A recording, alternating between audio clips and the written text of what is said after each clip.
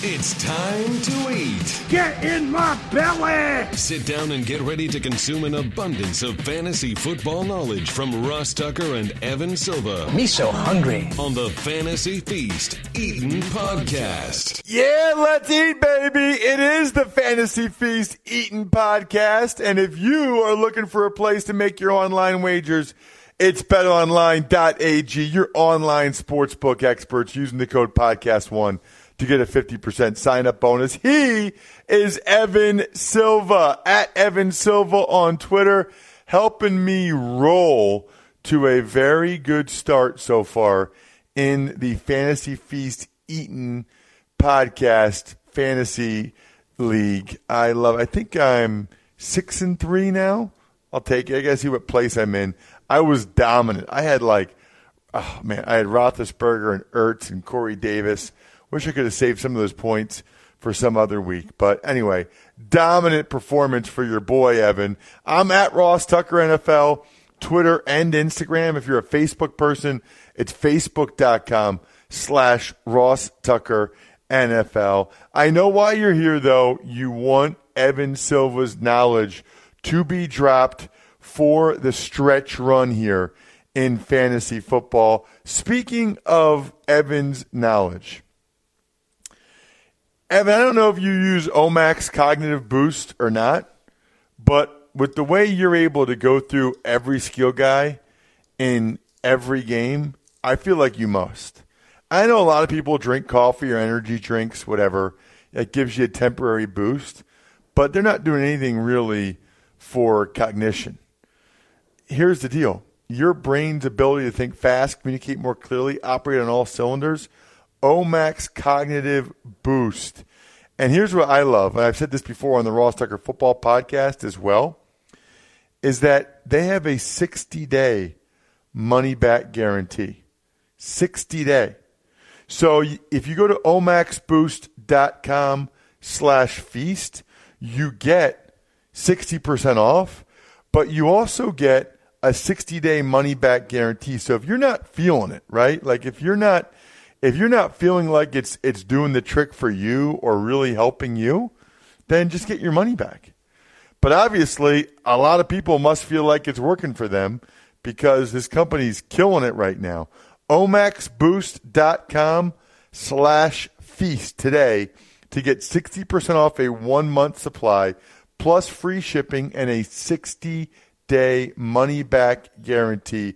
omaxboost.com/feast, 60% off, and in my mind, the key, the 60-day money-back guarantee. Next meal. All right, Evan, let's start with a good Thursday nighter again this week. It's the Packers in Seattle to take on the Seahawks. Yeah, so 49-point total, pretty solid on the game. Russell Wilson has been on a roll, 5 straight top 12 fantasy quarterback performances. If you look at the point totals that the Packers have given up on the road, you'd probably raise your projection for the Seahawks' projected Week 11 scoring because, it's 29, 31, 34.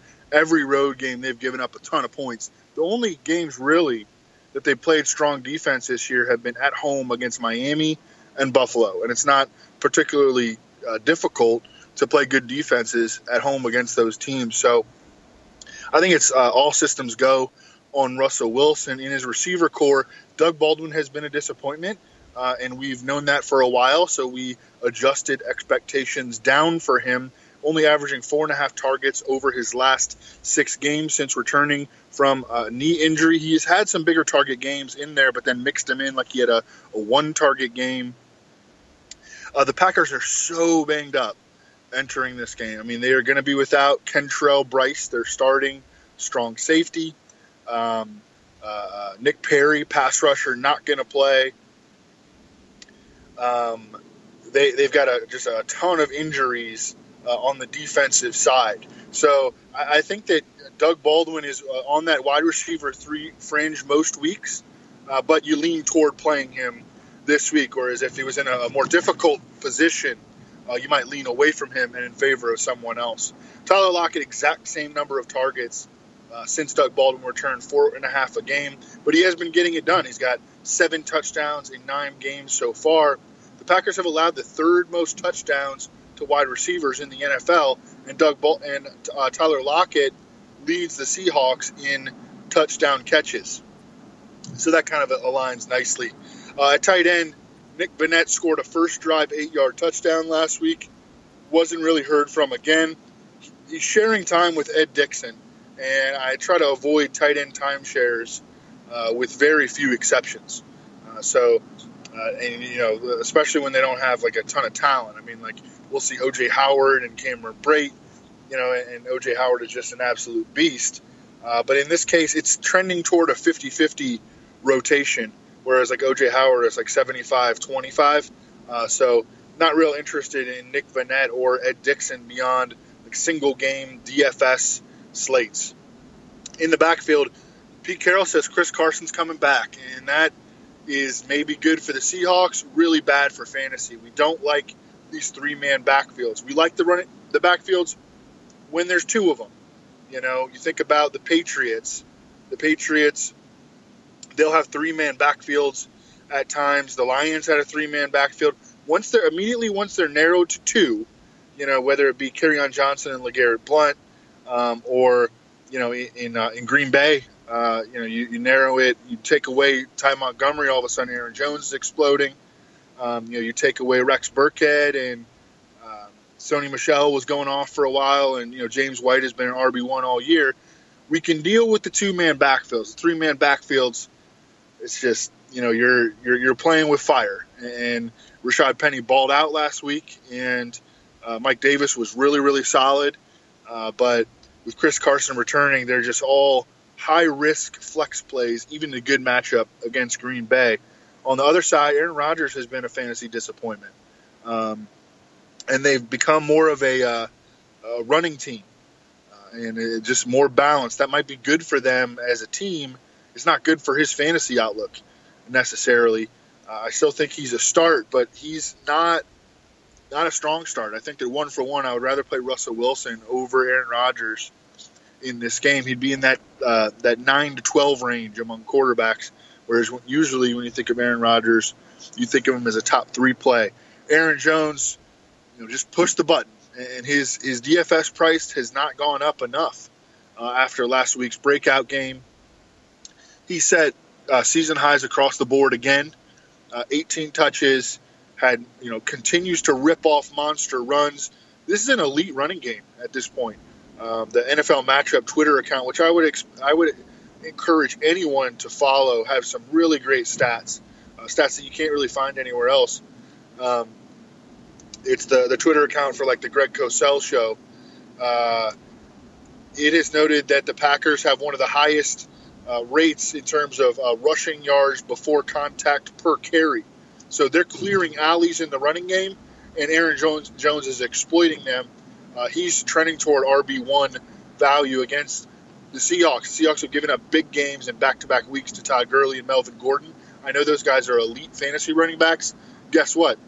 So was Aaron Jones. No Randall Cobb. Marcus Valdes-Scantling will play in the slot. Didn't have a big game last week, but he only ran 1 fewer route than Devontae Adams. He had 6 catches, just didn't break a big play. I don't think that there's anything particularly intimidating about the Seahawks cornerbacks. Shaq Griffin has taken a little bit of a step back in his second year. They play Trey Flowers at right cornerback on every snap, and he's a 5th-round rookie. He started to get burned a lot. Devontae Adams is going to get a lot of him. And then the third receiver will be Equanimeous St. Brown, who Aaron Rodgers, he's been getting pissed at him. You never want to see that. And they started to use more 2 tight ends last week, some 2 and 3 tight ends with Lance Kendricks and Mercedes Lewis. Mercedes Lewis actually had a big catch against the Dolphins, only a 2nd catch of the year. But they scaled back Equanimeous St. Brown, played more 2 tight end sets. So, that's concerning. He's just a DFS single game slate option. Jimmy Graham did not have a catch until the 4th quarter last week, was just a ghost. His snaps and his routes were way down. All that is concerning. This is a revenge game for Jimmy Graham, and he's been pretty good for the most part this year. I know that, we all look at the last performance, and that heavily skews our vision of the player, but he's been pretty good this year. I would keep rolling with him. We can move on to the next one.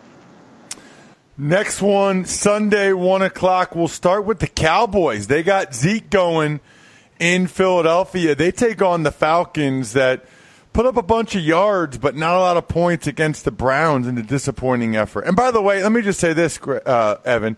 Who told you to watch out for Doug Baldwin this year after they said he had a sore knee in training camp? Oh, yeah. All right. Come on, dude. When I have a good call, we gotta make sure people know. You're the one making most of the calls. No, that's true. No, yeah, no question. We expressed great concern about Doug Baldwin. You were at the forefront of that groundbreaking analysis. So, you're putting that Princeton degree to great use. Speaking of Princeton degrees, Jason Garrett got a much-needed win. How about that segue? Jason Garrett got a much-needed win. I should have my own podcast, shouldn't I? Jason Garrett got a much-needed win. You're right, on the back of Ezekiel Elliott. Now facing off with this Falcons defense, just got smashed by the Browns running game. I don't know, they averaged something like 9 yards per carry or something ridiculous.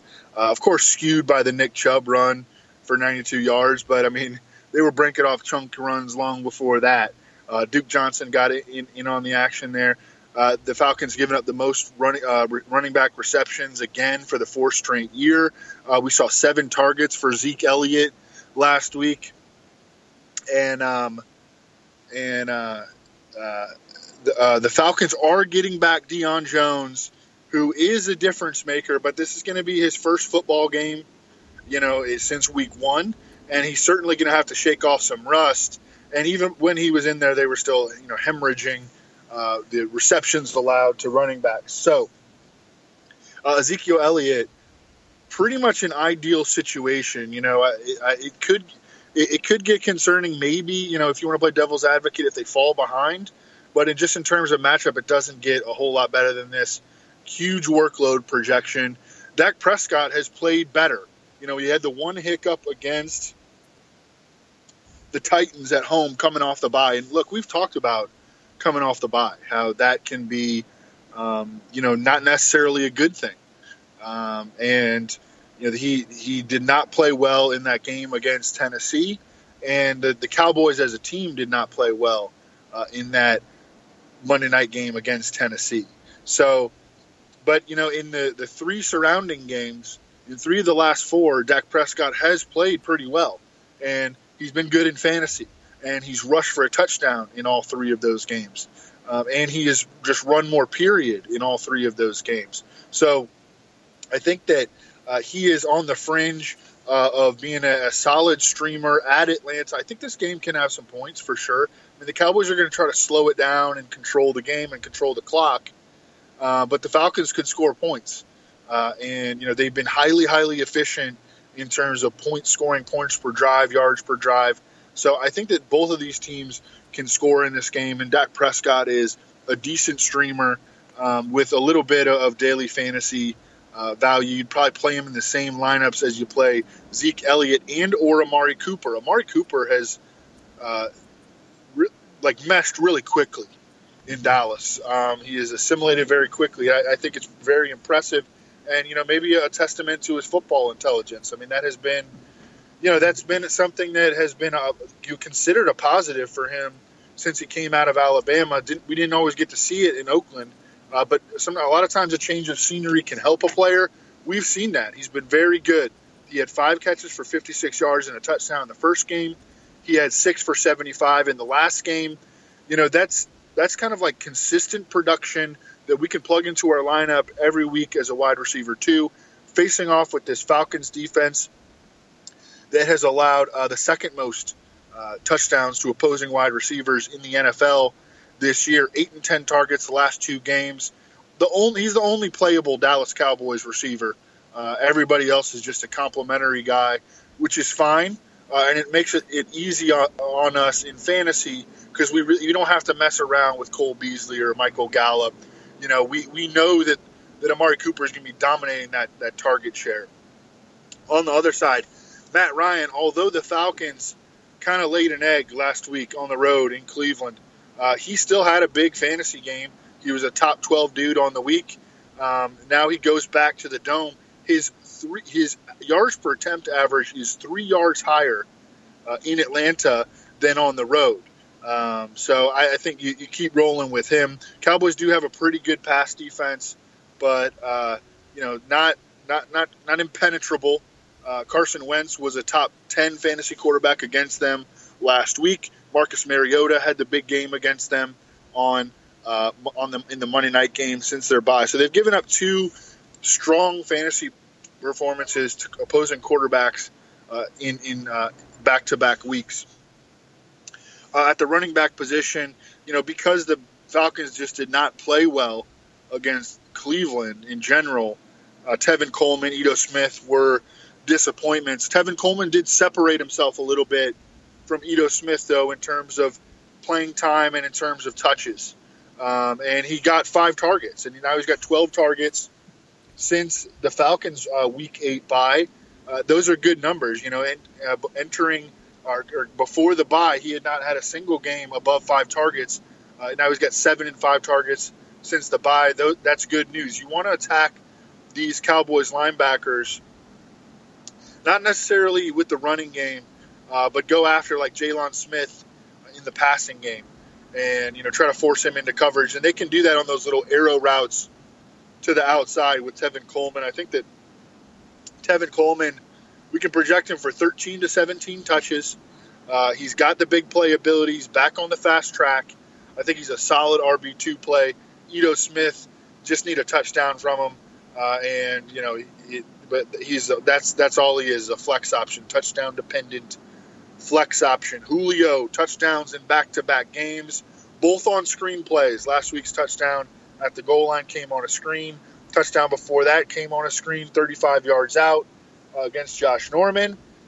Byron Jones and Chidobe Awuzie are very, very good, and they're plus-size cornerbacks, and this is never a good matchup for a wide receiver. Of course, Julio Jones is not your everyday wide receiver, and we're playing him in season long, and he's, I think, a contrarian play in daily fantasy. Although because he has this recent production, his ownership rate will probably be higher than it should be in a matchup like this. Mohamed Sanu is a touchdown or bust guy. He had a touchdown called back last week. Or actually, I think 2 weeks in a row, because he had one called back against Washington too. He's, just not having big yardage games, not having big target games. Calvin Ridley's clearly out in front of him, but Calvin Ridley's kind of in the same boat. Calvin Ridley has 2 out of 9 games well above 100 yards, and then every other game is below 60. So that puts him in that wide receiver 3 kind of touchdown reliant mix. Austin Hooper was the guy who stepped up last week. 11 targets, caught 10 of them, little over 50 yards and a touchdown. This is another situation where it's like impossible to project all these complimentary dudes in the Falcons passing game. You're just kind of getting lucky when they have a good game. Austin Hooper happened to have the good game last week, and that was his 3rd game of double-digit targets. In all the other 6, he has 5 or fewer targets. So I don't know what to say. That's what we're dealing with. It's Julio, and then everybody else is complimentary. We can move on to the next game. Let's get to Cincinnati. Still don't have A.J. Green against the Ravens. Now, we're recording this at 9:30 a.m. Eastern time on Wednesday. We still don't know if Flacco is going to play, right? Yeah, we don't know. I mean, it's really hard to talk about the Ravens right now. I don't know what to say. If you are a John Brown owner or a Michael Crabtree owner, you would prefer it to be Joe Flacco. Joe Flacco has completed over 60. I know he's not the perfect quarterback, trust me, but he's completed over 61% of his passes, and they're leading the NFL in pass attempts per game with Joe Flacco in there. If they go with Lamar Jackson or Robert Griffin III, they're going to become a heavy run team, and they're going to shave, probably more than 10 pass attempts per game off of their weekly total. So I like John Brown has already been really volatile, and he would become even more volatile if one of the dual threat quarterbacks were to be started.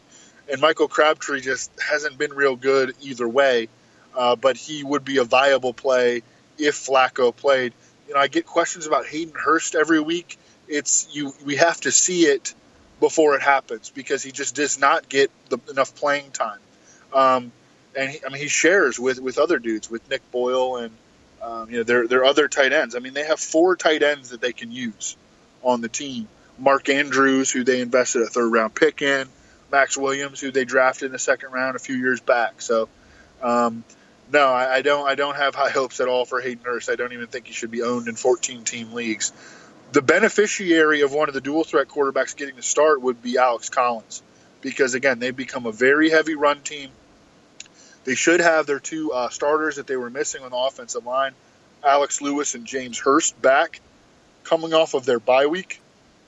This Bengals defense has been the most disappointing defense in football this season. That's why guys get fired. That's why Terrell Austin got fired. They brought in Hugh Jackson to help on defense. It seems silly, but who knows? Maybe it'll work.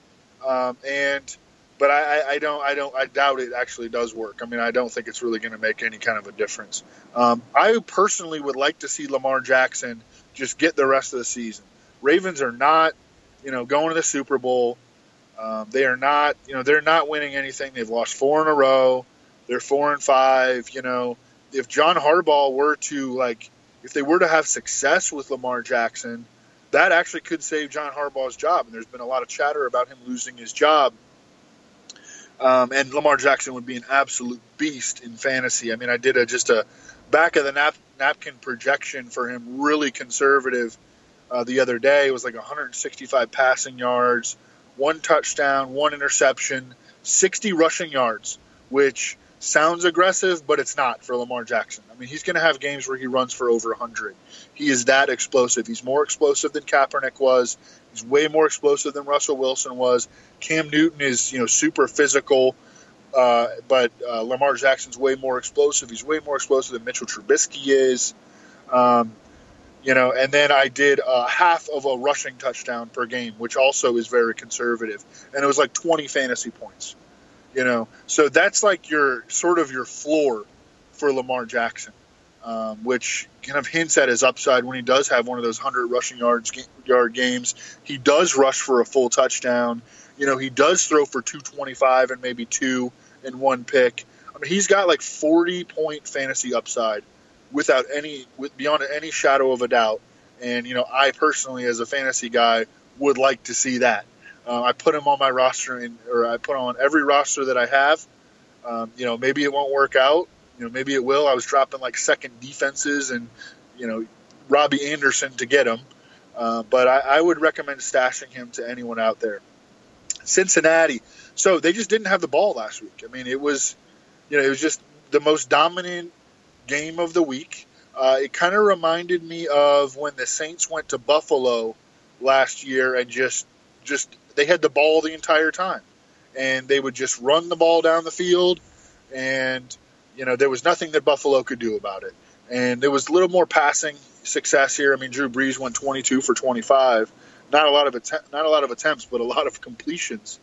But that's the kind of domination that it was. And the Bengals didn't even have the ball really until they Jeff Driscoll was in there in garbage time. So Tyler Boyd was a disappointment. I think he bounces back immediately against Baltimore. You want to attack Baltimore in the middle of the field.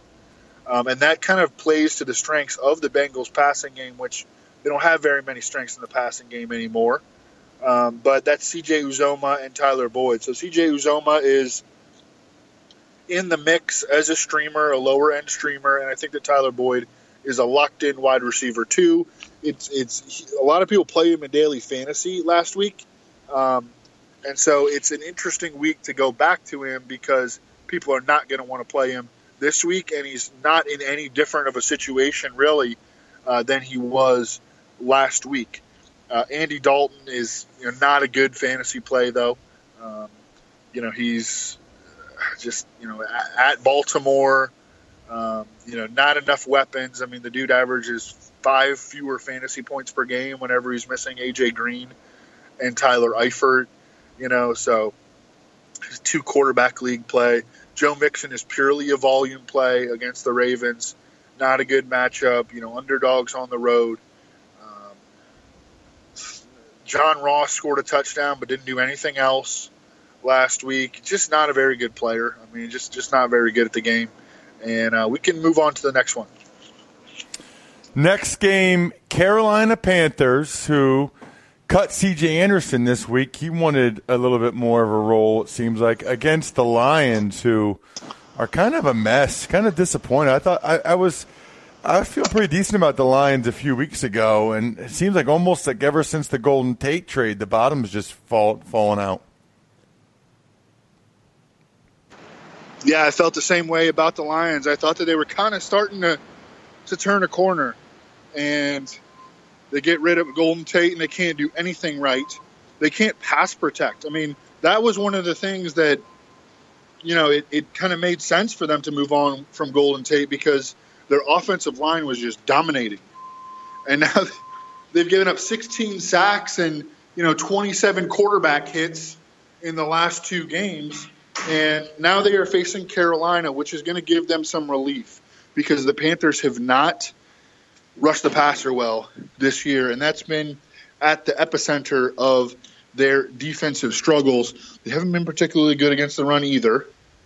I actually think it's maybe a bounce-back spot for the Lions because Kerryon Johnson last week, they stuck with him when they fell behind. Theo Riddick was even more of a slot receiver last week, which I think is smart by the Lions. I don't really, have high expectations for Matthew Stafford anymore because he just hasn't had big games all year.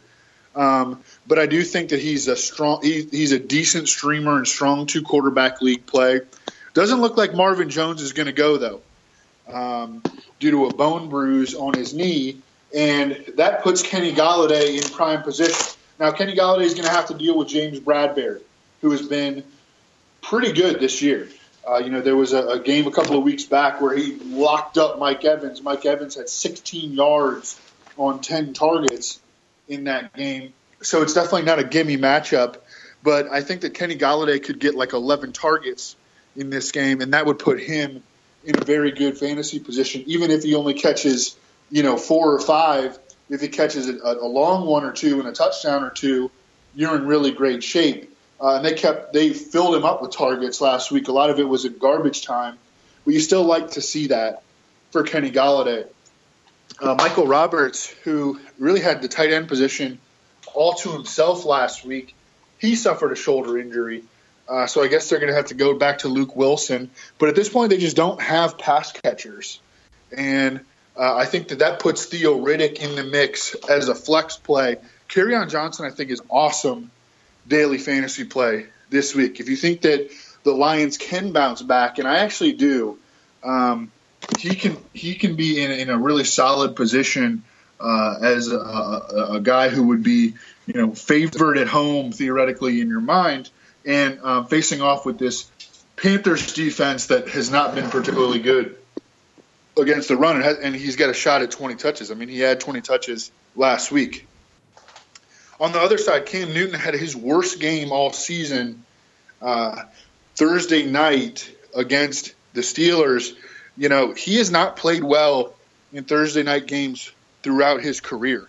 And that's starting to become a trend that maybe we should take note of going forward. With that said, I think that he is likely to bounce back. He gets to play this game in a dome. The Lions' pass rush has evaporated. They had some good games early in the season, but their pass rush has really evaporated. Bottom 5 in the NFL in pressure rate. And so I think that Cam Newton is I'm going right back to him in season long for sure. The Lions, they have gotten better in terms of rushing efficiency allowed since they acquired Damon Snacks Harrison. Before they acquired him, they were allowing 6 yards per carry to opposing running backs. Since they've acquired him, they're allowing fewer than 4 yards per carry, but their yards per pass attempt allowed is way up. It was 8 before acquiring Snacks Harrison. It's been over 11 since acquiring Snacks Harrison. That's not Snacks Harrison's fault. That's definitely not Snacks Harrison's fault. But it just goes to show you, because they've collapsed as a team since then, it just goes to show you that, stopping the run isn't necessarily that important.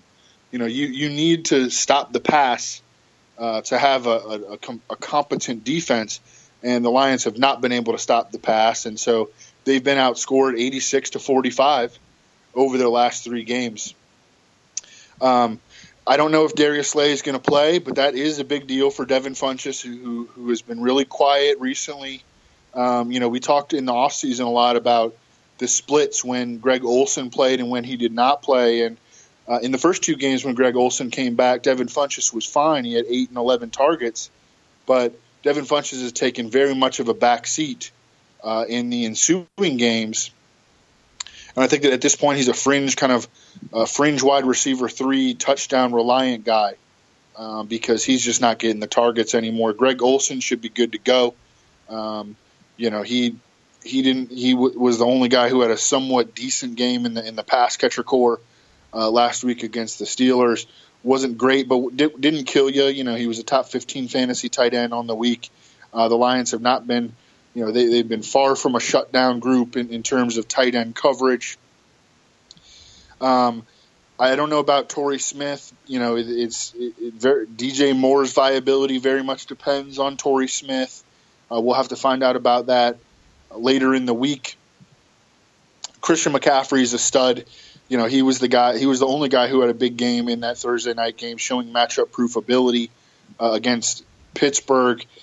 His touchdowns are coming in bunches. He's a great example of positive touchdown regression to the mean. And because he had 1 touchdown in weeks 1 through 7, and over his last 3 games, he has 7 touchdowns. We can move on to the next one. The next game, Evan, I got to tell you, I'm actually pretty fired up about both these teams. The Tennessee Titans, I love what I'm seeing from them. They're on the road to take on the Indianapolis Colts. 2 teams I think are going to be teams that will make some noise in the second half of the year and look like teams to really keep an eye on the next couple of years. Yeah, teams that their records are not great right now. I think they're the same. I think they're both 4-5. But they're definitely Titans are dangerous. actually 5-4. Titans are actually 5-4. Titans are 5-4. Okay, yeah.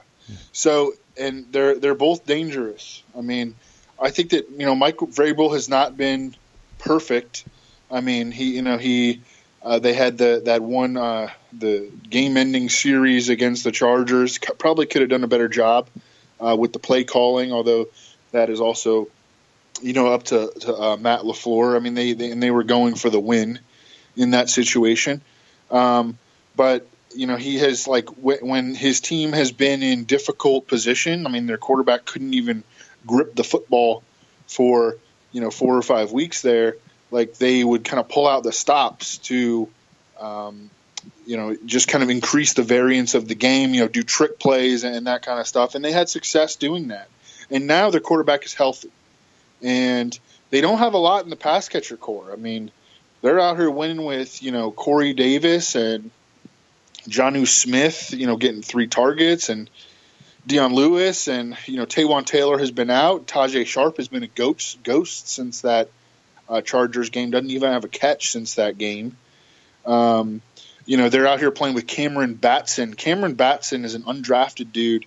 He was the 3rd receiver for the Texas Tech Red Raiders last year. The number 1 was Kiki QT, the Texan slot receiver. The number 2 was Dylan Cantrell, who's on the Chargers injured reserve 6th-round pick. But I mean, they're out here playing with Cameron Batson, a 3rd receiver in the Big 12, as their number 2 essentially. And he made some plays last week. But, yeah, they're a well-coached team. Their quarterback is healthy. I think that I think this game has shootout potential at Lucas Oil Stadium. I think the Colts at this point can score on anyone. We talked about last week, wasn't afraid of the Jaguars at all. Luck lit it up. Ebron lit it up. I think that Mariota is a guy that at the last second I dropped Baker Mayfield in one league, and I played Marcus Mariota over him. Baker Mayfield had the better fantasy game, but I didn't regret it because Marcus Mariota had a very good game. Now I can use him against the Colts this week, whereas Baker Mayfield is on his bye. So I'm streaming Marcus Mariota again, and Corey Davis. Oh my goodness, he put on a clinic last week. I mean, body control, route running. He showed us what the potential again. He's had 2 of those games this year. This one was against Stephon Gilmore, who'd been maybe the best cornerback in the league in weeks 1 through 9.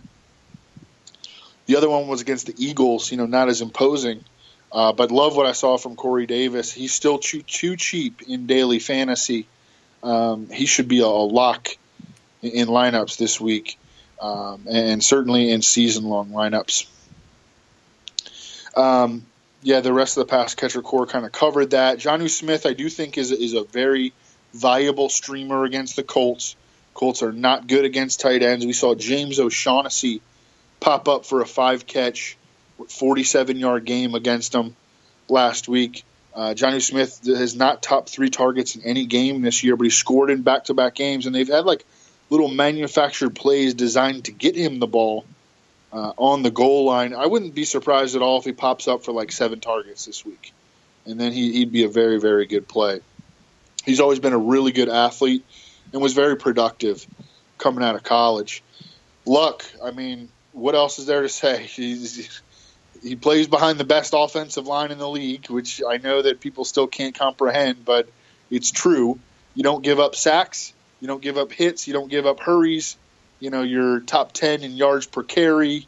I mean, what else is there to say? And they actually should be good. I mean, shoot, look at their personnel. Anthony Costanzo, first-round pick. Left guard, Quentin Nelson, first-round pick.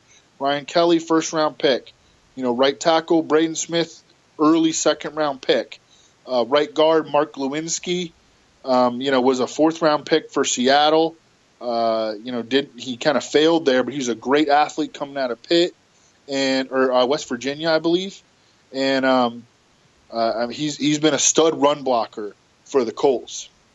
They legit have the best offensive line in the league, and that's going to put their offense in very advantageous situations. Andrew Luck is matchup proof. T.Y. Hilton is kind of the squeaky wheel. There's been talk about in the indie media of him just not getting the ball very much. The OC Frank Reich was asked to address that. They need to get the ball to T.Y. more. T.Y. historically has always had his best games at home indoors at Lucas Oil Stadium. Would not be surprised if he popped up for one of those this week. Adoree Jackson has been terrific, though.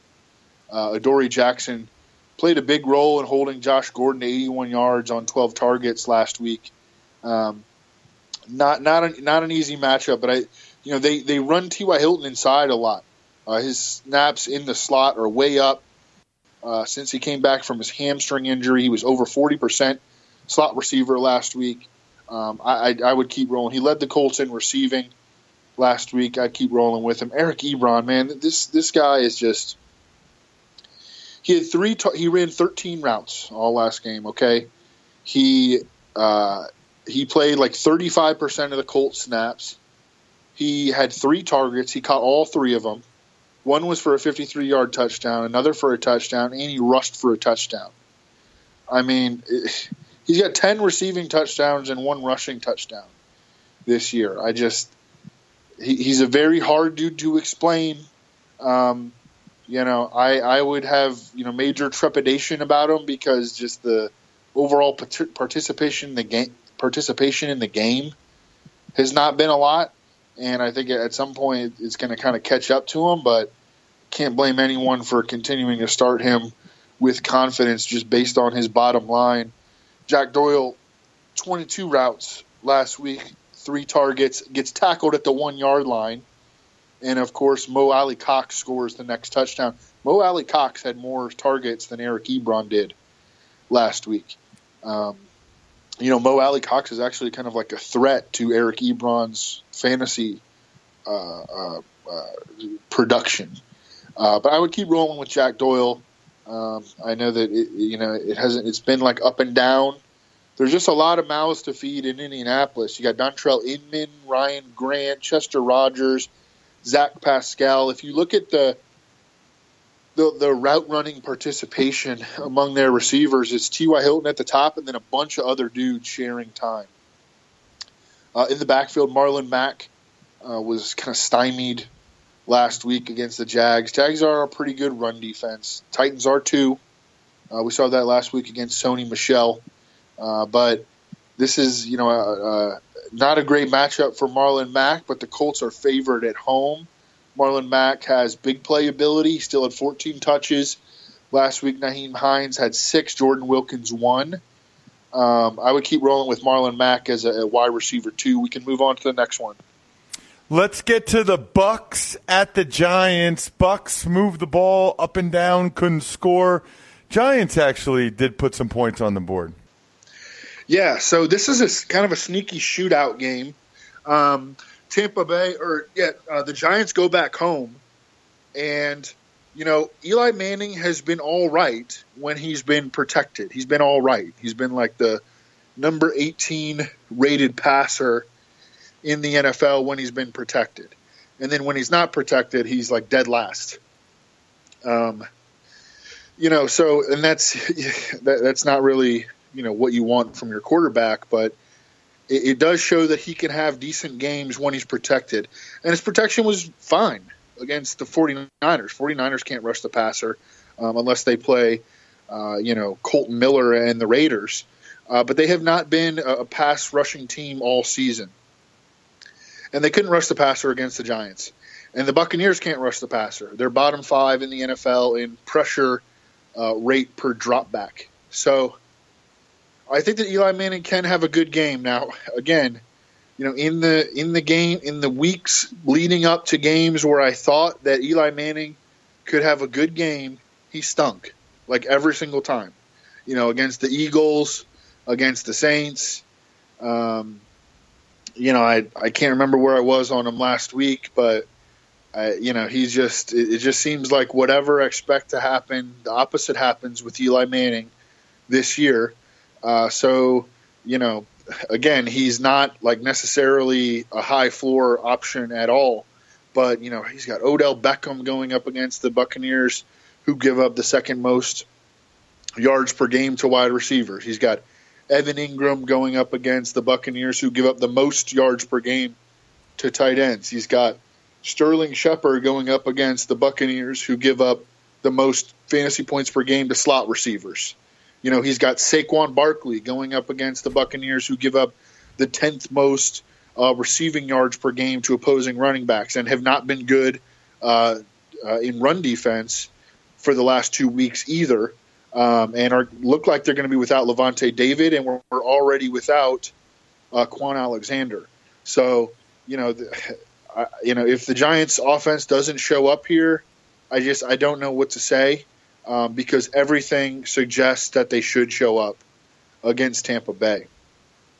On the other side, the Tampa Bay Buccaneers, as you mentioned, they had over 500 yards of total offense.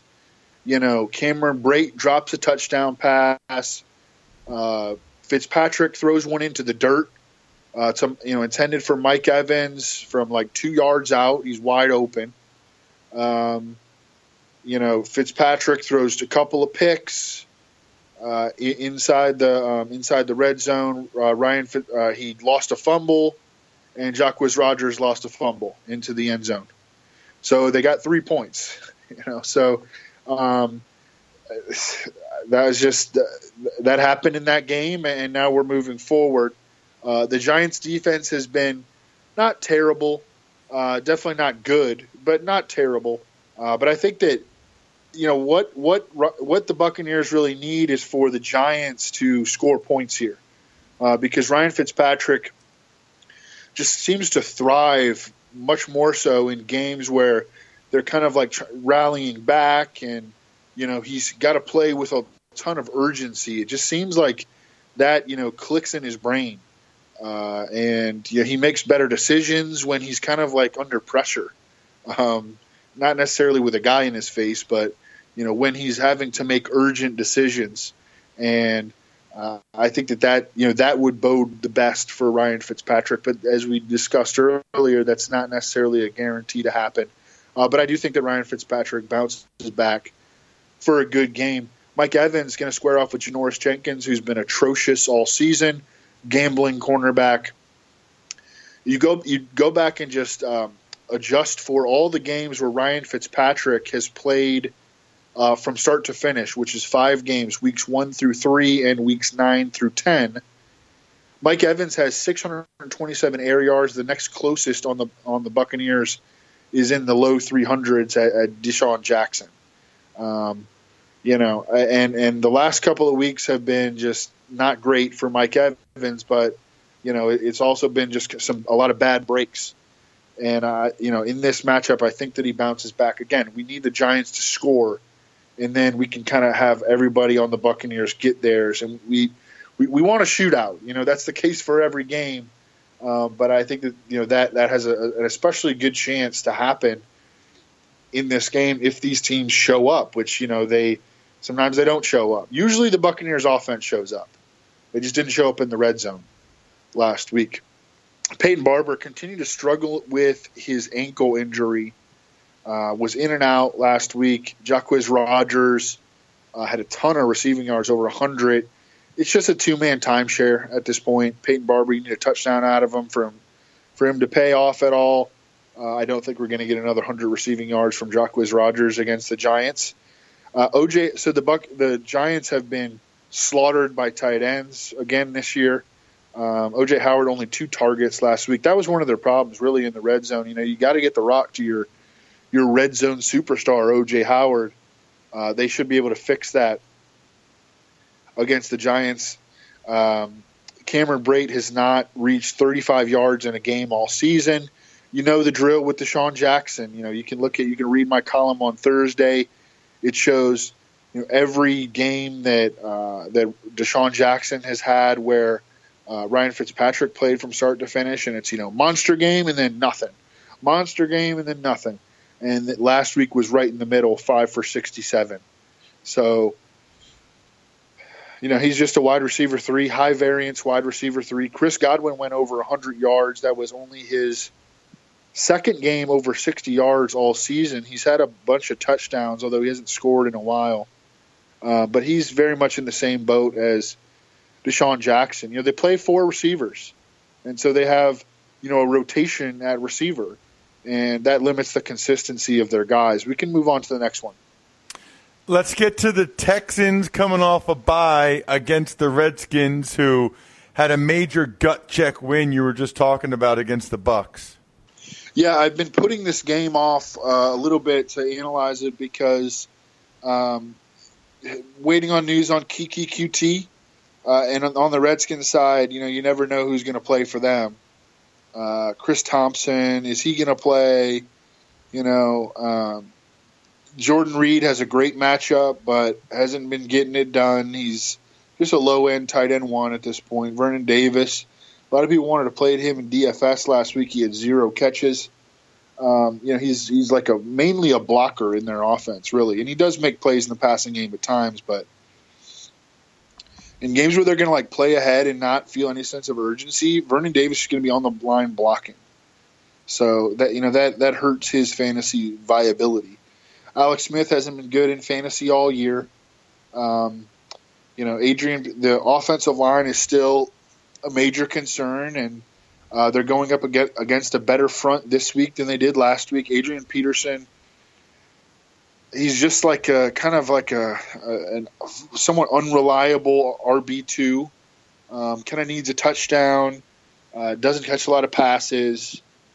That's just kind of what he is right now. Texas have been great against the run, and they're going to be getting back Zach Cunningham, their best inside linebacker. Josh Doctson, classic touchdown or bust guy. Does not get yards, but he scored a touchdown in back-to-back games. In one of my high-stakes leagues last week, we had the decision of Josh Doctson or Taylor Gabriel. We based our projection going with Taylor Gabriel on the fact that we expected the Bears to score more points, which they, of course, did. They scored more than twice as many points.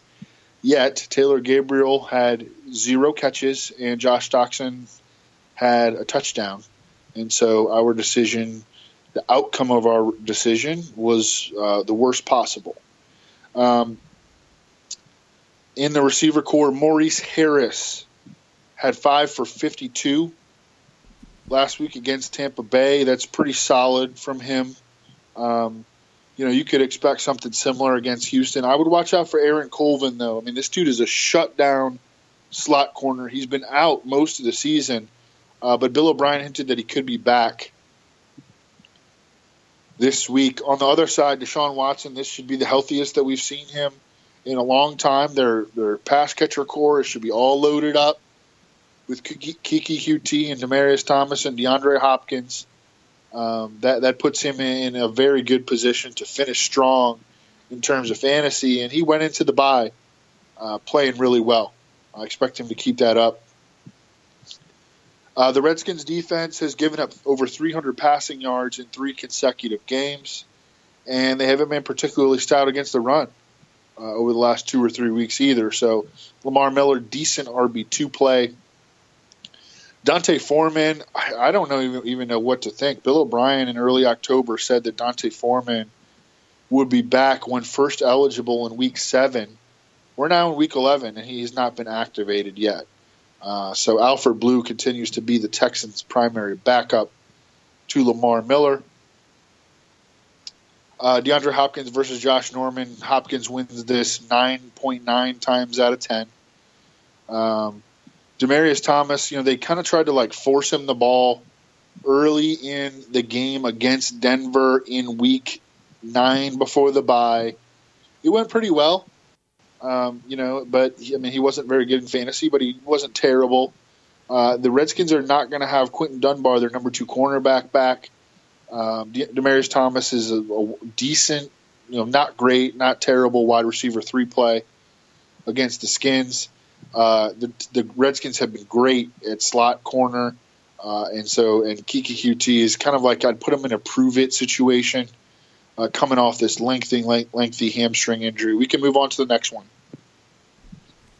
Next one is the last one here in part 1. The red-hot Pittsburgh Steelers. We now have clarity regarding the Le'Veon Bell situation. And also, Tomlin didn't seem to be all too worried about James Conner and the concussion protocol for this week. Going against a Jags team that, for whatever reason, Evan, seems to have the Steelers' number. Yeah.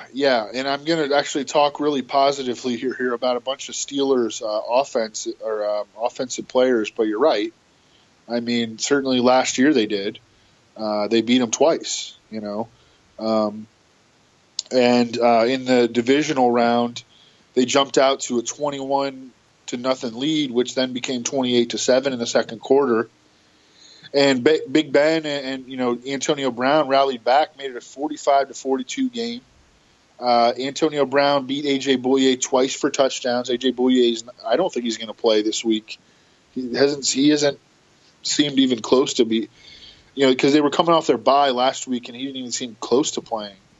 So I would guess that he won't be back. Jalen Ramsey, your boy Tony Baselli was tweeting about this, that Jalen Ramsey was going rogue and playing press man coverage last week and causing coverage bust, specifically on Eric Ebron's 53-yard catch and run TD. There needed to be another guy over there, but Jalen Ramsey is just kind of doing his own thing. And, that's going to cause problems in the scheme. So, I mean, is, Jalen Ramsey going to get disciplined for that? I don't know. But, that makes you fear this Jaguars defense a little bit less. Now, this game was originally scheduled for primetime. It was originally scheduled for Sunday night. Ben Roethlisberger has a great track record in primetime games, just unbelievable track record. And it's like a 59-game sample size.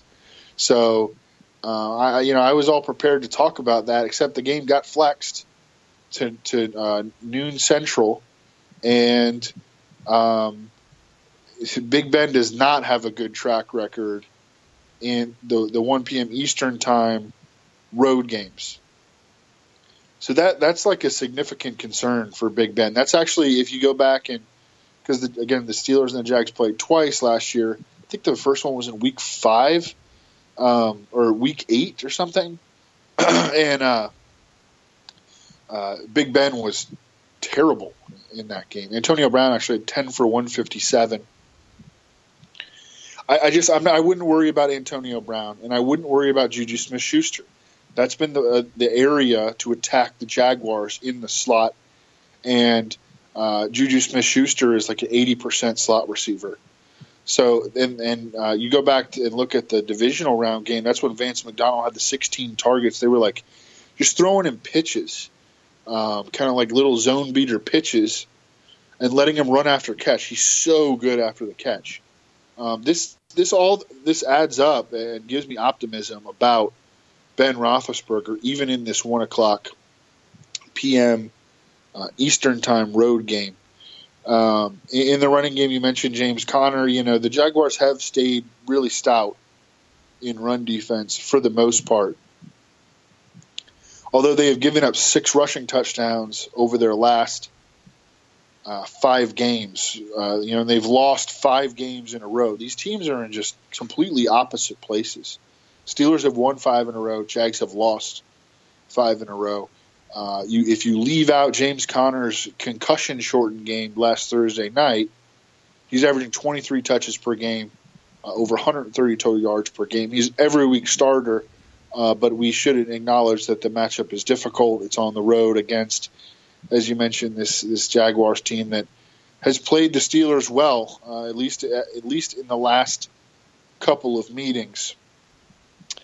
James Washington, 0 targets last week, just not a part of their offense right now. On the other side, the Jags, Blake Bortles has quietly been a top 12 fantasy quarterback in consecutive weeks. This is a good reminder to play best ball and just draft Blake Bortles and Mitchell Trubisky on every team. And, you get them like in the 15th and 16th rounds. And by season's end, you combine to have a top 3 quarterback. Blake Bortles has had big games this year. I don't think he's going to have one this week, though.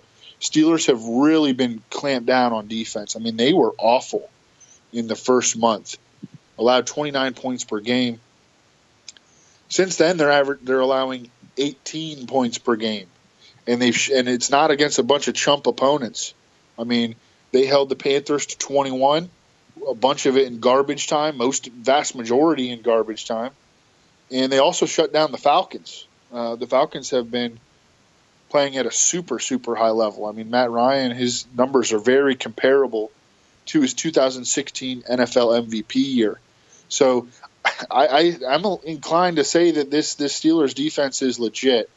They can rush the passer. They're tied for first in the NFL in sacks. Joe Hayden has been terrific. They got back Mike Hilton at slot corner. And just, at the end of the day, it just all comes down to pass rush. And I think they're going to have pass rush success against the Jags, who are now on their 4th string left tackle. Because Eric Flowers, who they tried to force in last week, he got hurt. And then they also lost Brandon Linder, their stud center. Pro Football Focus has 35 guys with enough qualified playing time to grade at the center position. Brandon Linder, top 5. So I don't think that Blake Bortles is going to have a big game. Dede Westbrook had 10 targets last week. Steelers have given up production to slot receivers in particular this year. I think the Dede Westbrook is probably the best play in the Jaguars receiver core. Dante Moncrief would be a close second based on his opportunity, and he's shown actual big playability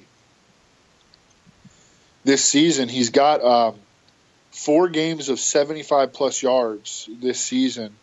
Of course, he's got like a goose egg and, a bunch like single-digit yards in a bunch of games too. He's just so boom or bust. but he's getting a lot of air yards. They're throwing him the ball downfield. He's shown some catch and run ability, and he's always been a big dude in the red zone. But he's going to catch Joe Hayden in this one. And I think that Dede Westbrook is the best option in the receiver corps. Unfortunately, your boy Keelan Cole got benched in London for drops and fumbles, and he again ran behind DJ Chark last week. And he looks like the fourth receiver right now. At tight end, James O'Shaughnessy, he has averaged 27 routes per game over his last 3. He saw 6 targets last week. He caught 5, and the Steelers have been bad against tight ends. So James O'Shaughnessy, if you need a streamer tight end, here's your dude. In the backfield, Leonard Fournette returns 29 touches, only averaged 2.2 yards per carry. But I thought he looked really good. The Jaguars' offensive line is in a pretty bad state right now.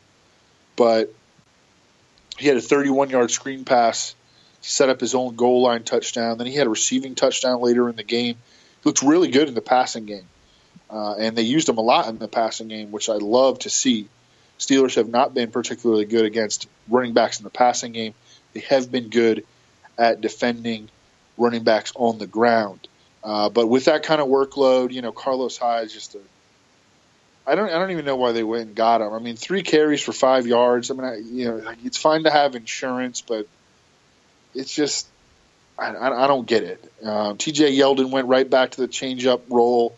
Leonard Fournette, monster workload, big-time talent. At home, facing this team that the Jaguars have played well historically, start them. Evan, that was fantastic. As always, you are the man. I'm already excited for part 2 with the Sunday late games, the Sunday nighter, and the Monday nighter. So excited. I may go even before we post the Even Money podcast. Go over to betonline.ag. You gave me a couple of hints that even just helped me out with the bets I'm going to place on the Even Money podcast over at betonline.ag using the code podcast1. Get emails from you guys all the time that have already signed up. Got a bunch of you tweeting at me when I posted, that I won back-to-back weeks. I'll check. I think they've already picked the people whose accounts they credited. The Podcast One folks over at betonline.ag for me winning back-to-back weeks, the Podcast One Sportsnet Challenge. I believe they've credited everybody, but I'll check so that if they still haven't, because they go through, I don't get a chance to pick. They go through and pick people to credit the $100. So I'll check, but I think they've already done it. But at any rate, hopefully I'll win it again. So if you haven't already signed up, betonline.ag, go ahead and sign up so that you have an account number. So the next time I win, you are the one that can tweet me your account number and get $100 credited into your account. That's what's up. betonline.ag using the code podcast1. Part 2 is also what's up. I'm stuffed, but I saved room for dessert, and dessert is part 2. I think we're done here. Thanks for listening to the Fantasy Feast podcast. Make sure to also subscribe to the Ross Tucker Football Podcast, Even Money, and the College Draft Podcast, all available on iTunes at rosstucker.com or wherever podcasts can be found.